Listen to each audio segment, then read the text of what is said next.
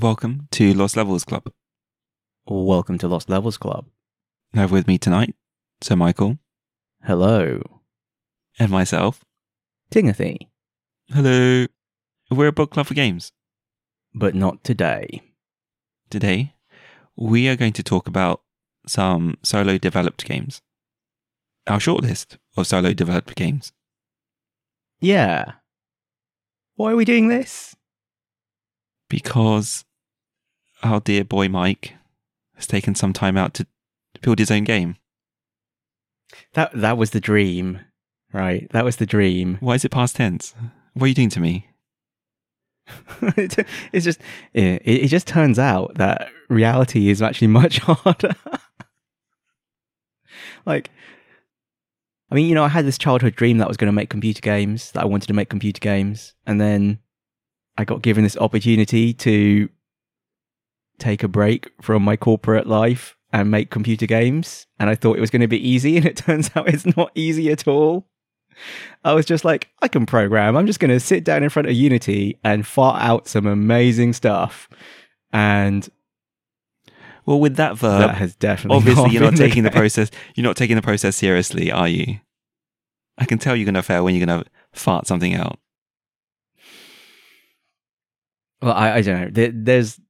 I think farting out stuff is actually something I do need to do, but I just need to expect that the things I fart out are farts and not golden nuggets of amazingness, you know? But, you need to be allowed to fart out some rubbish, at the start. Yes, without the cult-like following at the same, that happens at the same time. So we thought it would be good to talk about some games that were made by solo devs and also a little bit about the journey that went into making those games. Yep. So what counts as a solo dev? Well, this all started with my suggestion of I want to put Fez down on my shortlist. And I was like, Fez is not a solo developed game. So Phil Fish does not qualify. I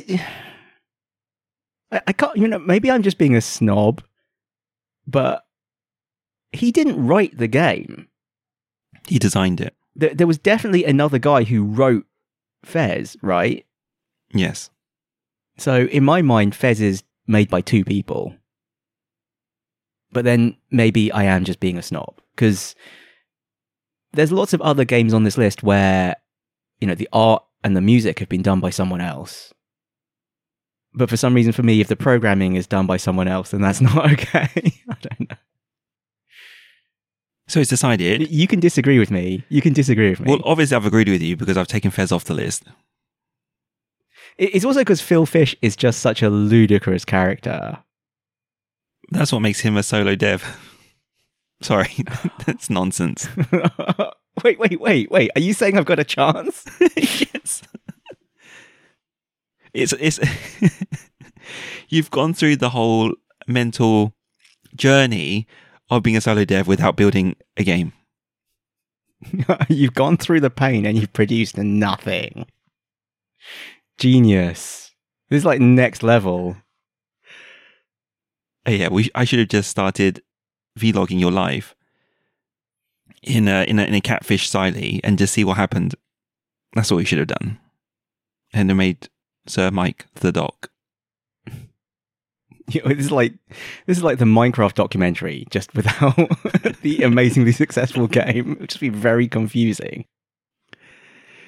Imagine if we just became famous indie filmmakers instead by accident. It'd be like an incredible send-up of the... Yeah, okay. Sorry, we're veering way off topic here. Sorry, yes.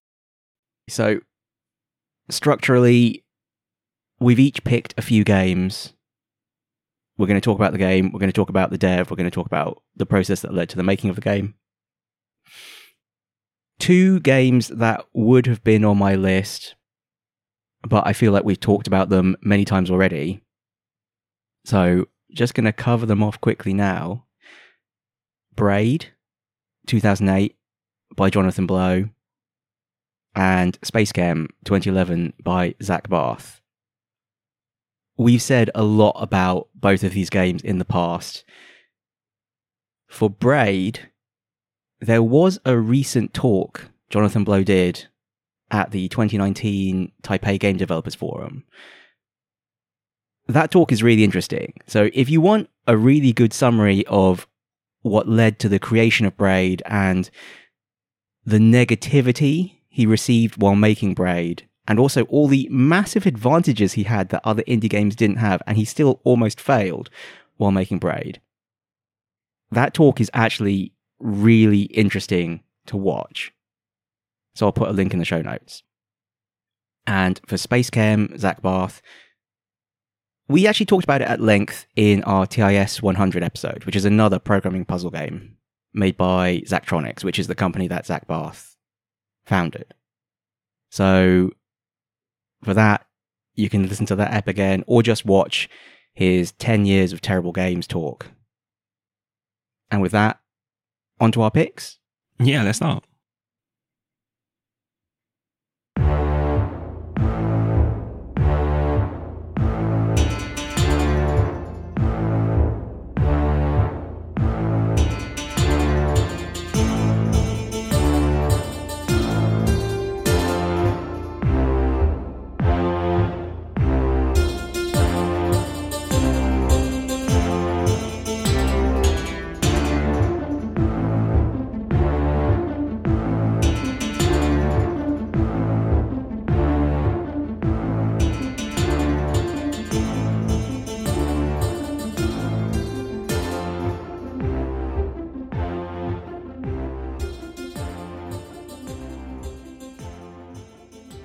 So my first pick is Lucas Pope, who made Papers, Please in 2013 and Return of the Obra Dinn in 2018. Have you played either of these? I have share played, remote played, share screened Obra Dinn. So I had my friend, he was playing it whilst I watched the stream, and I just helped him along. We kind of worked on it together, but we didn't play much. Oh, interesting. I mean, these are both... What are they? Like really weird and experimental games? They're games that... Not too experimental. I mean, if you go into it, you know the context and you know what you need to do. So the setup is really clever. So I wouldn't say they're experimental from a gamer's perspective. Yes, they're experimental, but if you're not a gamer, they're not that experimental. You can tell what the game is. I don't know. I mean, they're not on the surface of it fun, right? Like the mechanics of it are not fun. And if you described the game to someone, it would sound not fun. But the total package of the game is really fun. So Papers, Please is a game where you are a passport inspector, like at the border of some totalitarian fictional country, glories to Aztoshka. And Return of the Obra Dinn, you are an insurance assessor who has to determine how much they should pay out for a ghost ship. But yeah, both games are incredibly fun. There's something weirdly visceral about lining up and stamping someone's passport, or, holding it up and looking at them and comparing their height and weight and the other stuff. I don't know. There's something weirdly entertaining about it. Plus the dystopian backstory and the meta game about trying to escape to a better life with your family. And then the Obra Dinn is literally just a detective game. It's literally actually a detective game. So did he do his own art? I think he did. I think he did everything. I mean, I might be wrong. If you've got a reference that shows I'm wrong, please say it now. A true solo dev. Yeah, as far as I'm aware, he did it himself. I know in particular for the Obra Dinn, the reason it has that strange 1-bit aesthetic was to, reduce the art overhead to a more manageable level. That's the reason the entire game is just in like one color. So what led to the creation of these games? I think Lucas Pope is the kind of classical life story of a successful indie dev. A lot of indie devs worked in the games industry, in a larger company, and then struck off on their own for creative freedom. But, that background working in games gave them the skills they needed to make their own games, if you see what I mean. So in the case of Lucas Pope, he started out, I think, from Quake modding way back in the day, obviously. I think he's 40-something, so he's older than us. He's older even than us elder millennials. And then he worked for various companies. He eventually ended up at Naughty Dog. So, he actually was working at a AAA studio for a while. And in 2009, he was making, some small game projects with his wife. I think the famous one was one called Mightier, which I've never played. But I think that's one that actually had some success, or looked like it was going somewhere. And then in 2010, he quit Naughty Dog and moved to Japan with his wife. His wife is Japanese. And then was just working on his own stuff. Papers, Please was meant to take a few weeks, I think. It was meant to be a little experimental game that he was going to just, fart out. Fart out's the wrong term, really, but, he was just going to make because it was interesting, but he didn't expect it to be commercially successful. He was just going to spend a bit of time, make this cool little game, and then move on to something he thought could be commercially successful. But in the end, there was a lot of interest in Papers, Please, and he spent 9 months actually making it into the game we got. And then another thing I think that's going to be common to a lot of the games at this time, he spent a lot of time on TigSource and the TigSource forums. So TigSource is the independent gaming source. It's a website. It's a website actually run by Derek Yu, who is famous now for Spelunky. And it was kind of central to the indie gaming scene in the early 2010s. The website itself is kind of dead now, like the blog post part, but I think the forums are probably still going strong. I used to read it a lot as well and have an account on the forums and stuff, but, it's another thing where I kind of lost my way at some point. Anyway, I guess that's the main stuff I wanted to say about Lucas Pope.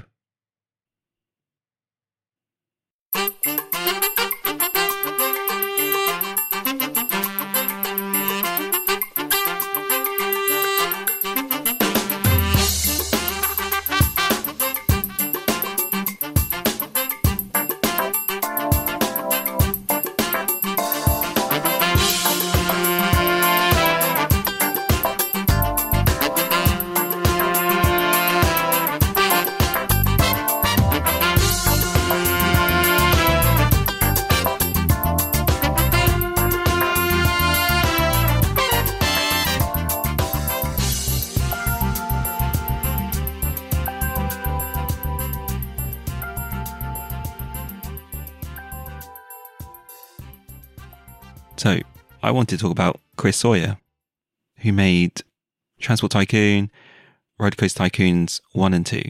Now, have you played these, Mike? Is this one of the few games you've not played? Yeah, I have actually never played these games. I've played OpenTTD. Oh, that's so. Yeah. I guess that kind of means I've played Transport Tycoon. I've never played Roller Coaster Tycoon. So, Transport Tycoon was the first paid for PC game that I got. It was in a bundle that came with Theme Park. As a teenager, it's what's the right way to say it? You want model trains, planes, and automobiles, and that's this in a game. I think, you talked about, I wish I could make games. I think this was the kind of game I would have liked to make. So simulations. Yeah, and I think is it fair to say that this has spawned the tycoon genre? I mean, everyone say tycoon games. Are these the tycoon games? Yeah, I mean, these must be early on in the history, particularly Transport Tycoon. This must be early on in the history of sim games, I guess. I mean, SimCity predates it, but it's certainly one of the foundational games, I guess, of the genre. What's surprising is that he was able, I don't know, I would say pivot, but then you would say, oh, it's the same thing, Ting. It's like, it's an isometric map, and you're just plonking things on top of it, and you're just drawing agents between buildings, facilities, towns, Do you know what I mean? When, he's gone from Transport Tycoon to Roller Coaster Tycoon. But you'll say it's all... Did he design these games as well? He literally came up with the concept and wrote it. Yeah, he did. I mean, that is pretty incredible. And what's more incredible is this was a time before Unity, and it's written, I think 99% of it is written in assembly, and then like 1% is in C. Now, that is incredible. Like, if you're not a programmer, I don't know if you can comprehend just quite how insane that is. I mean, I guess people do things like this. Like, people who write ROM hacks are essentially doing this. But yeah, writing a game on the scale of Transport Tycoon or Roller Coaster Tycoon in assembly is kind of insane. Assembly is basically one step up from literal machine code. Up, down, yeah, one step away. As per your definition, he partnered with artists for music and art, so I think we're good there. Yeah. And interestingly, there are open source versions of these games. So there's Open Transport Tycoon Deluxe, and then there's Open RCT. So, I think that's impressive in itself. It's the core mechanic has sort of endured for over 20 years now. And if we were talking about these games later in the list, we'd appreciate that it's all about the core mechanics and the scalability of it all. So, I don't want to say what we're going to say next. I don't want to reveal, the next games that we're going to talk about. If it's the sense that you've got this one core mechanic that you can just scale out to, potentially infinity, obviously limited by processing power back then, right? There's no reason why you can't just scale this out 10, 100,000 times. But I feel I'm always prepared in case you want to counter what I say. It's obviously, I haven't played these games, so I don't have that same insight, I think. I mean, I played a tiny bit of Transport Tycoon, OpenTTD, but I've not played Roller Coaster Tycoon at all. I weirdly went through a phase of watching YouTube videos where people explained weird, glitchy mechanics in Roller Coaster Tycoon. It just goes to show how deep down the YouTube rabbit hole I've been. They showed, like, they deliberately, like, made a maze in Roller Coaster Tycoon that exploited problems in the pathfinding algorithm, and it would take like 65 million years or something for one of the people to find their way out of the maze. But yeah, I think it's fascinating. They are kind of way ahead of their time. Something I do want to talk about is this is all pre-modern day indie, I would say.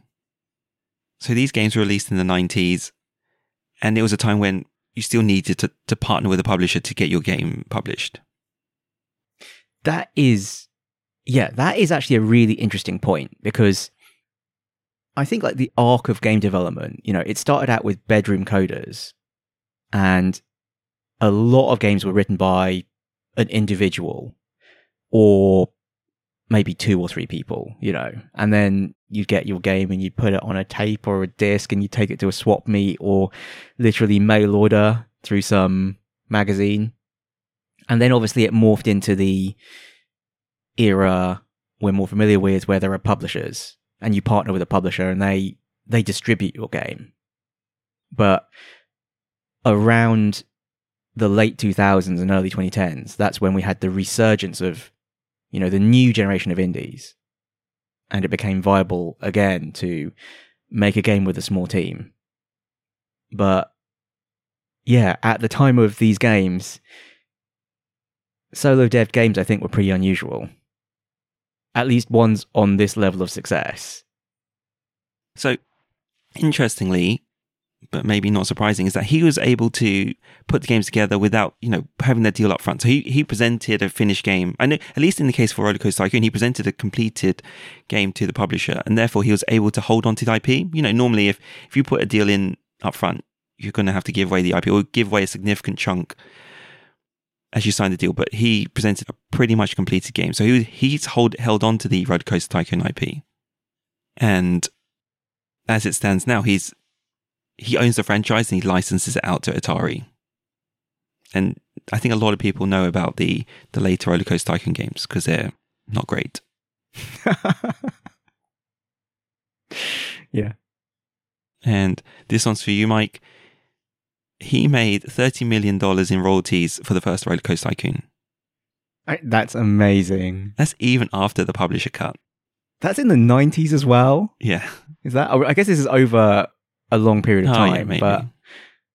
But even so, like even $1 million in the 90s was like serious money. Yeah, what a legend. Wrote it in assembler, $30 million in royalties. I just wanted to mention that he also had the same sort of trajectory. He worked in video games before, and then he went on to develop these on his own. And in a not so recent Eurogame interview, but he doesn't do many interviews, he described himself as narrow-minded, self-motivated, obsessed with details, sometimes stubborn, often persistent, and usually playful. And I put here, can Mike relate? I don't know. How would you describe me? Young Mike would have been narrow-minded, self-motivated, obsessed with details, sometimes stubborn, often persistent, and usually playful. Yeah, you were like this. Not in a non-diverse way, if you know what I mean. You weren't narrow-minded in the sense that you were looking for trouble and offending everyone. Well, you offended some people. I think that's what made it good.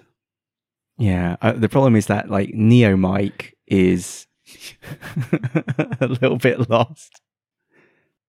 And the second quote I wanted to mention was, he never wants to go back to the old days of working 16 hours a day, 7 days a week. In your dream of game development, did you imagine 16 hours a day, 7 days a week? I think I would be okay with it if it's something I wanted to do. And it's like, that sounds like a tautology. Welcome to the Tautology Club. Yeah, I would be happy doing it if it was something I was happy doing. Yeah. No, it's, I have worked crazy hours. Like I've worked 16 hours a day for 7 days a week, before in corporate stuff because I wanted to get something done, And I think if I was making something and I could see it coming together, for sure I'd be okay doing it. For sure I would want to do it. I think that's what I'm trying to find again. This is some of the stuff I feel like at some point along the way, without realizing it, I lost it. And I'm not sure where it's gone or how to, reignite it, like my inner fire, There was a time when I could just knock stuff out. I was going to say fart stuff out again. I could just like make stuff with like very little effort. Well, very little effort on the surface anyway. I could just switch it on. I could just start concentrating and just start working on something and just keep going. I think we talked before about like being in the zone or like flow or whatever, and like how hard it is to get into the zone. And I was just like, no, it isn't. Just do it. I used to be able to just switch it on and just do it. And I didn't realize it was a superpower until I lost it. And then you've got me on the side setting timers and things just to get myself going. Yeah. Well, now the only thing I can do 16 hours a day, 7 days a week is watch YouTube. So, what happened to me? Some would call that a superpower also. It's not a very useful one.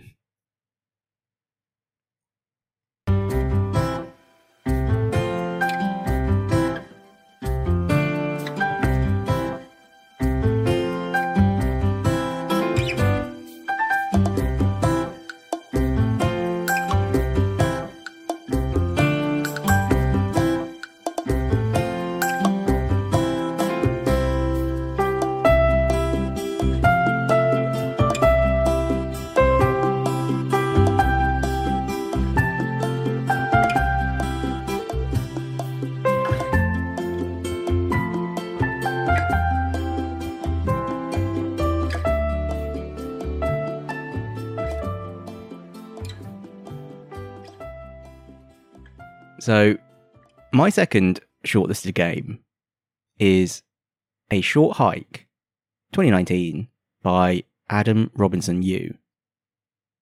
This game is really recent.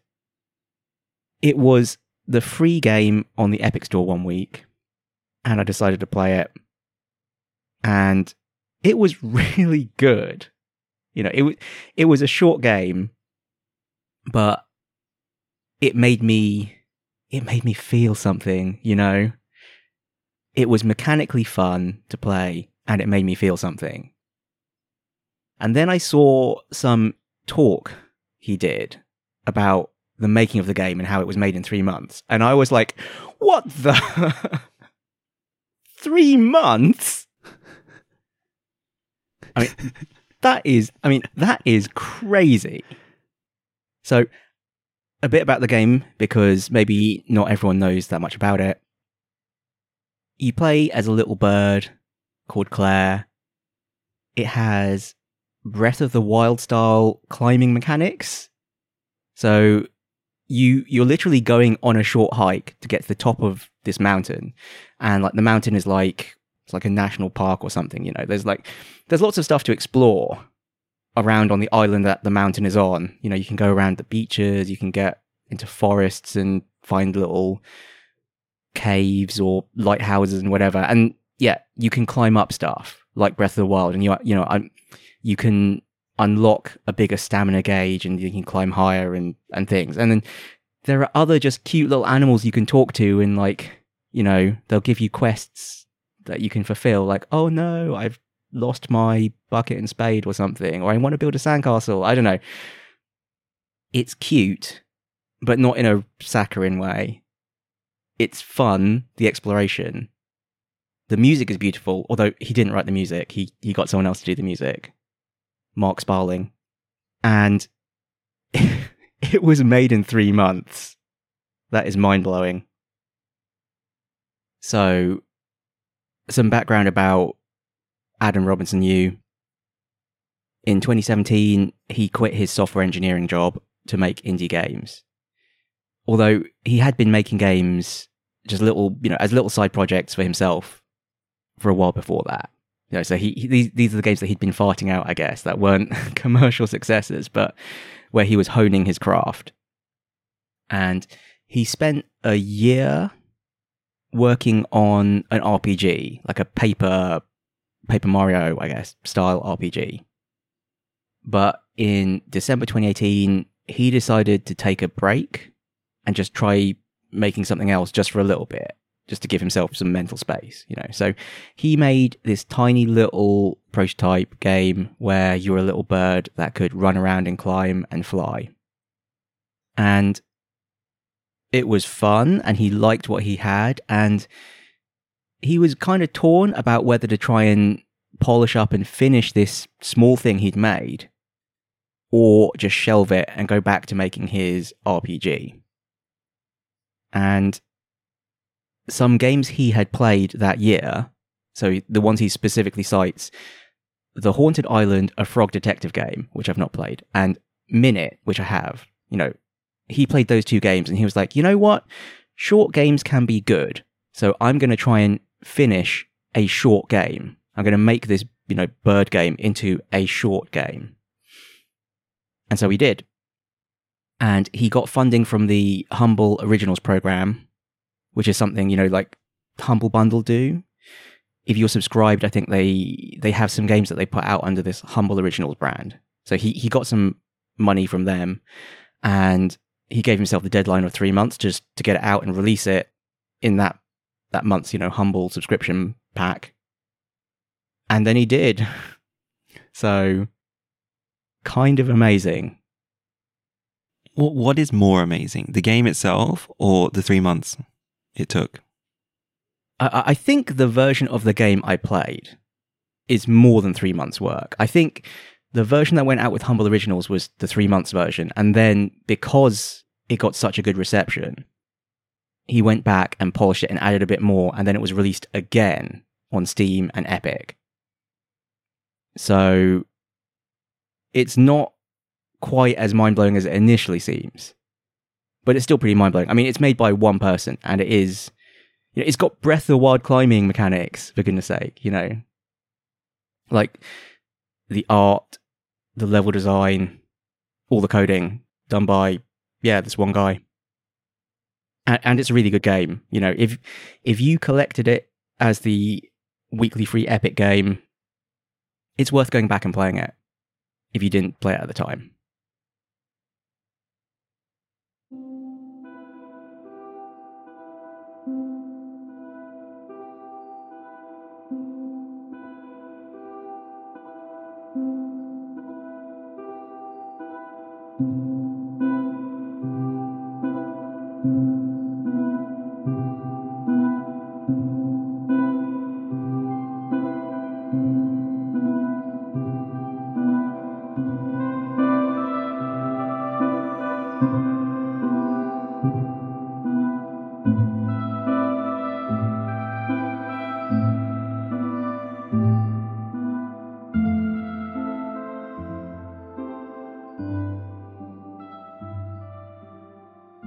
Okay.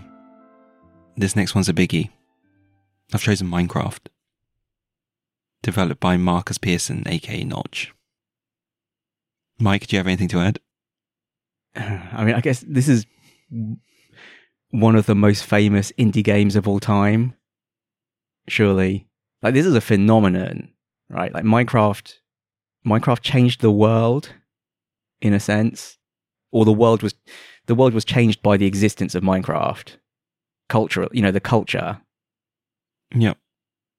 And Notch, certainly. Notch had a very publicly went mad, right? I mean, define mad, but things happened to, like, Notch's Twitter became increasingly bizarre. Doesn't he believe in QAnon? I don't know. There are so many funny things he did. I mean, he went from being a nobody random game dev to a multi-billionaire who bought a house in Hollywood that, what was it, like Jay-Z and Beyonce were bidding on. He outbid Jay-Z and Beyonce for a house. The house has like a Skittle room, for example. Skittles, like, it's literally just got like canisters of all the different colors of Skittles, like color coded or something. It's just like insane. There's just so many bizarre things he did. I remember like a particular Twitter exchange where he was just making some inflammatory statements, and someone was going like, dude, you can't talk like that. You know, no one's going to hire you. And he was like, bitch, I'm a billionaire. Like, I don't need anyone to hire me. It was a factual statement in his defense. He got married. His marriage broke down. I mean, he's just like, his life was a crazy roller coaster, and Minecraft was lightning in a bottle. You know, I'm not sure there's been anything like it since. You know, where a single person has made something that became such a significant cultural phenomenon and became a multi-billionaire as a result. At this point, do we need to talk about Minecraft? Yeah, I would think everyone probably knows about Minecraft as a game. I mean, it might be worth talking a little bit about how Minecraft came to be. Yeah, because that's what I'm interested in. Because I'm interested in the indie dev portion of Minecraft's history. Yeah, because now Minecraft exists. There are so many games like Minecraft. But when Minecraft happened, there was nothing like Minecraft. Apart from Infiniminer. Poor Zach Barth. So, yeah, that's the the inception, the conception of Minecraft and how it came to be, I think, is interesting. So I think I'm going to need your help here, because I didn't join the Minecraft journey as early as you did. So do you own Minecraft? Yeah, I own Minecraft. And when did you play it? In 2014. Maybe earlier than that, but I remember playing it at length. in 2014. So I may have owned it before and I just didn't play it. Okay. So Minecraft is another game that I knew about from TigSource. There were posts about it on the TigSource forums and also on the actual main TigSource blog. Occasionally there'd be development updates about it. So I played the creative mode, early prototype Minecraft, as a Java applet after seeing it on TigSource. And honestly, I was like, it's all right. Interesting. I can just put some blocks down. Closed it. Didn't really think about it again for a while. I looked at it again when it went viral on Slashdot. And that's when I then bought into it and tried playing survival and realized this game is actually incredible. Like, it's like nothing else that exists at the time. So, funny things. I mean, I guess Notch worked at King, the company that makes Candy Crush. I find that really interesting. Like, that's what Notch was doing immediately before making indie games. I guess he actually did some other stuff too. I think he was working on some, Jalbum or something, some like Java photo album thing. I don't know. Anyway, before Minecraft was Minecraft, there was RubyDung. And I think that was like Rubyland Dungeons or something. That was like the full name, but it was called RubyDung. The executable, the class files, whatever. And it was actually meant to be kind of like a Dwarf Fortress type game, but just like visualized in 3D. Because, Dwarf Fortress is, well, that's a whole other thing. It's very impenetrable. It's all text. It's like the Matrix. Dwarf Fortress is actually like the Matrix. But was it a tool to visualize Dwarf Fortress, or was it a Dwarf Fortress-like game, a separate game? It was a Dwarf Fortress-like game. Okay. But it did have like a first-person mode, but that wasn't its main thing. It had like an adventure mode where you could go into first person and explore your world, but it was meant to be played like isometrically. But then Notch played Infiniminer, which was a procedurally generated infinite mining simulator by Zach Barth, the guy who made Spacecam. And after that, he took the code base for RubyDung and hacked about with it, and in a weekend, which is kind of wild, made the first version of Minecraft, which was obviously designed to be played from a first-person perspective and was all about mining blocks and placing blocks. So I can't, because it was before my time, I can't fill in the gap between when he was first developed in May 2009 to December 2011 when he formed Mojang. When did it go viral on Slashdot?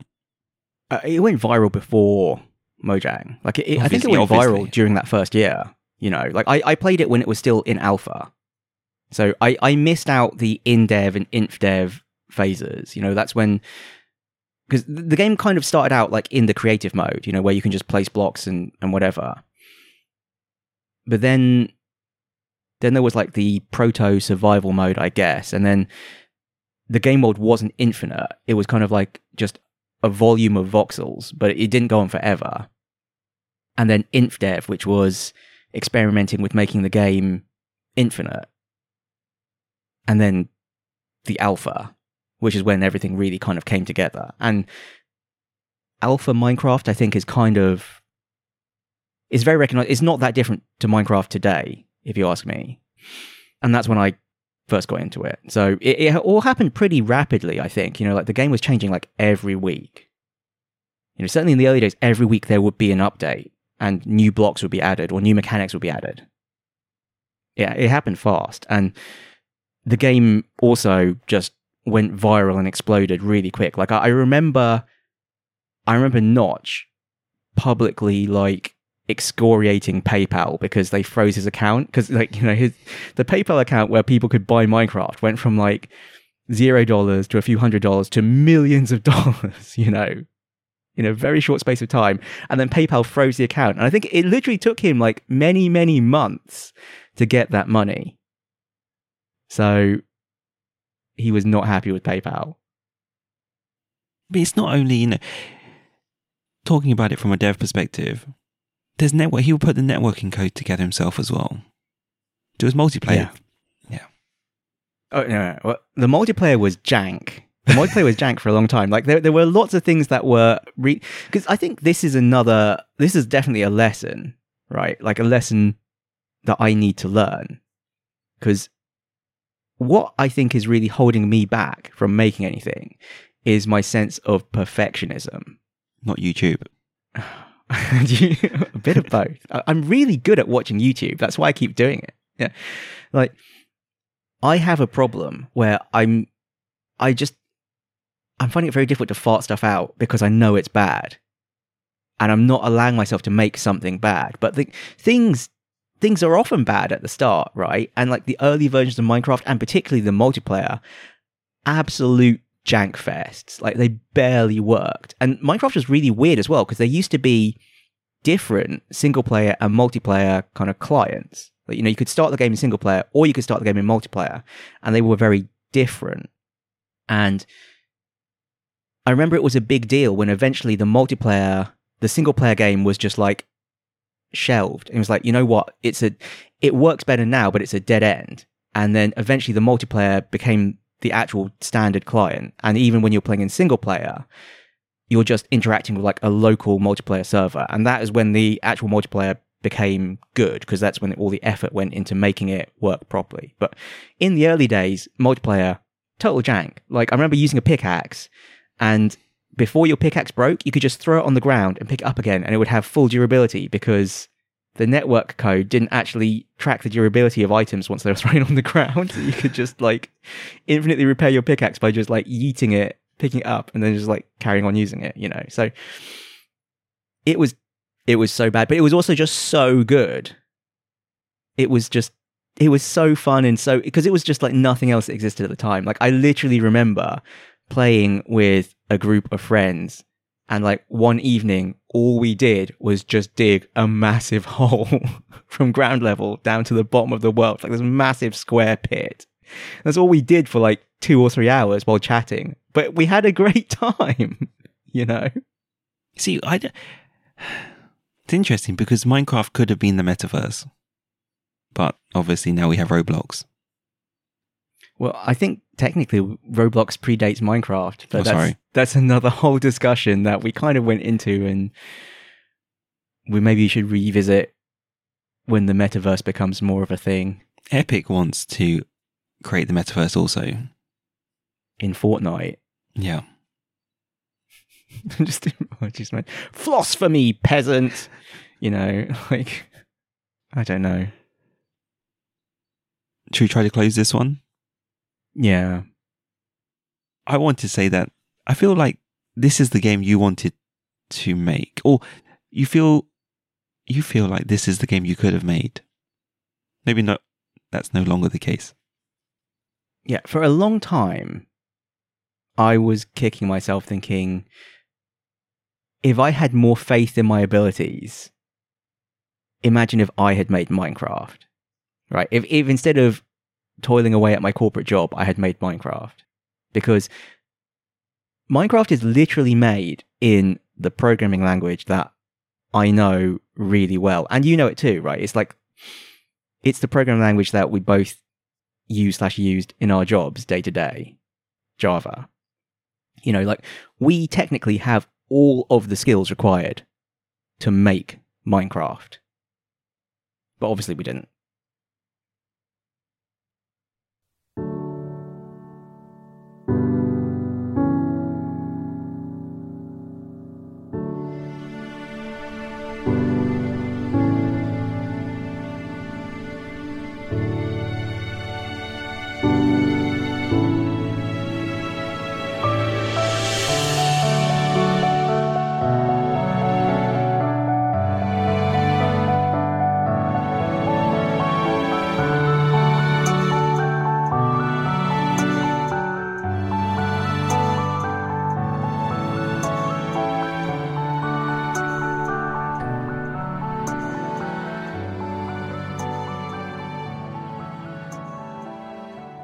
So the final one on my list, To the Moon, 2011, by Kangao.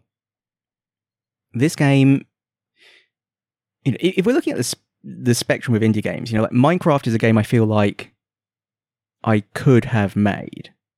You know, like I had the technical skills to make it, and it's a game that I enjoy, and it's kind of, it feels like a game a programmer would make, right?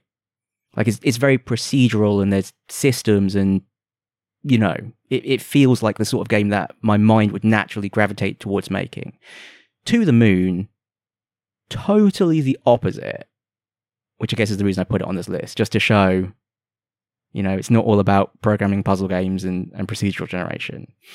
To the Moon is, it's a game with beautiful music, and it's kind of all about the music and the way the story makes you feel.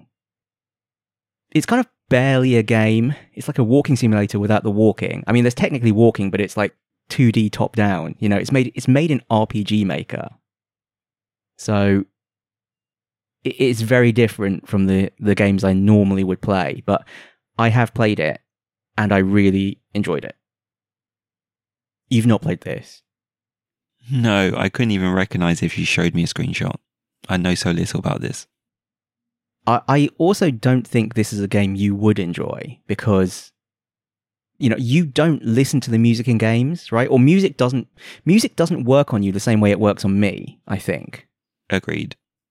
So it would be interesting to see your reaction to playing this, but that's a conversation for another day. So are there achievements? I don't know. I don't think so. The story about how this was made, though, I think is also interesting. So the dev, Kangao, it's all made by him, but it's mostly the music. And I guess music and storytelling are, you know, what he considers to be his core skills. He actually studied computer science. Like, computer science was his major, but he didn't think he was a good programmer, and he didn't want to program, which is why the game is made in RPG Maker, you know, which basically takes care of most of the programming for you.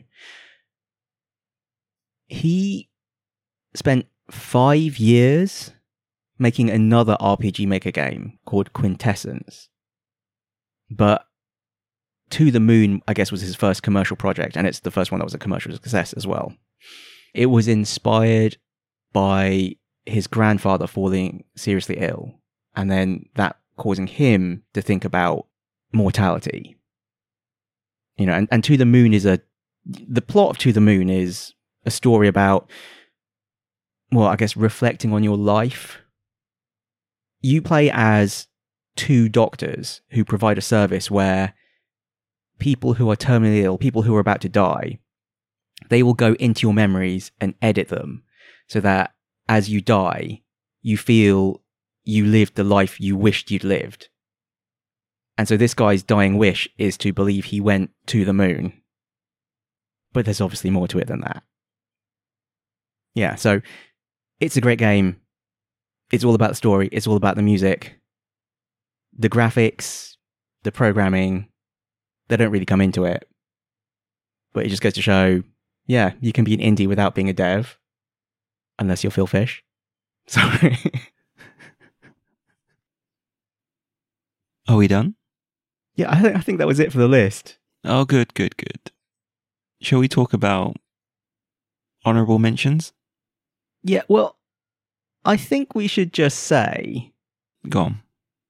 There are more games. There are more solo developed games that we could talk about, right? Like, I think the thing that really struck me while doing the research for this app was how many of the games that I've played in the last 10 years that I thought were really amazing games, that I thought were really imaginative, were actually made by either solo devs or by teams of, you know, like 2 or 3 people. So there are so many more games we could talk about.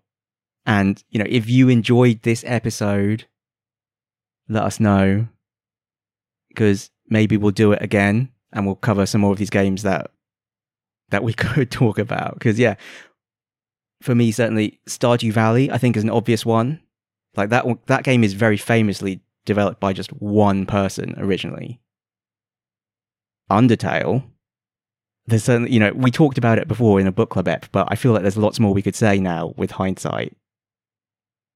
Cave Story, you know, a quintessential indie Metroidvania that had such a cult following that it became a bigger commercial success.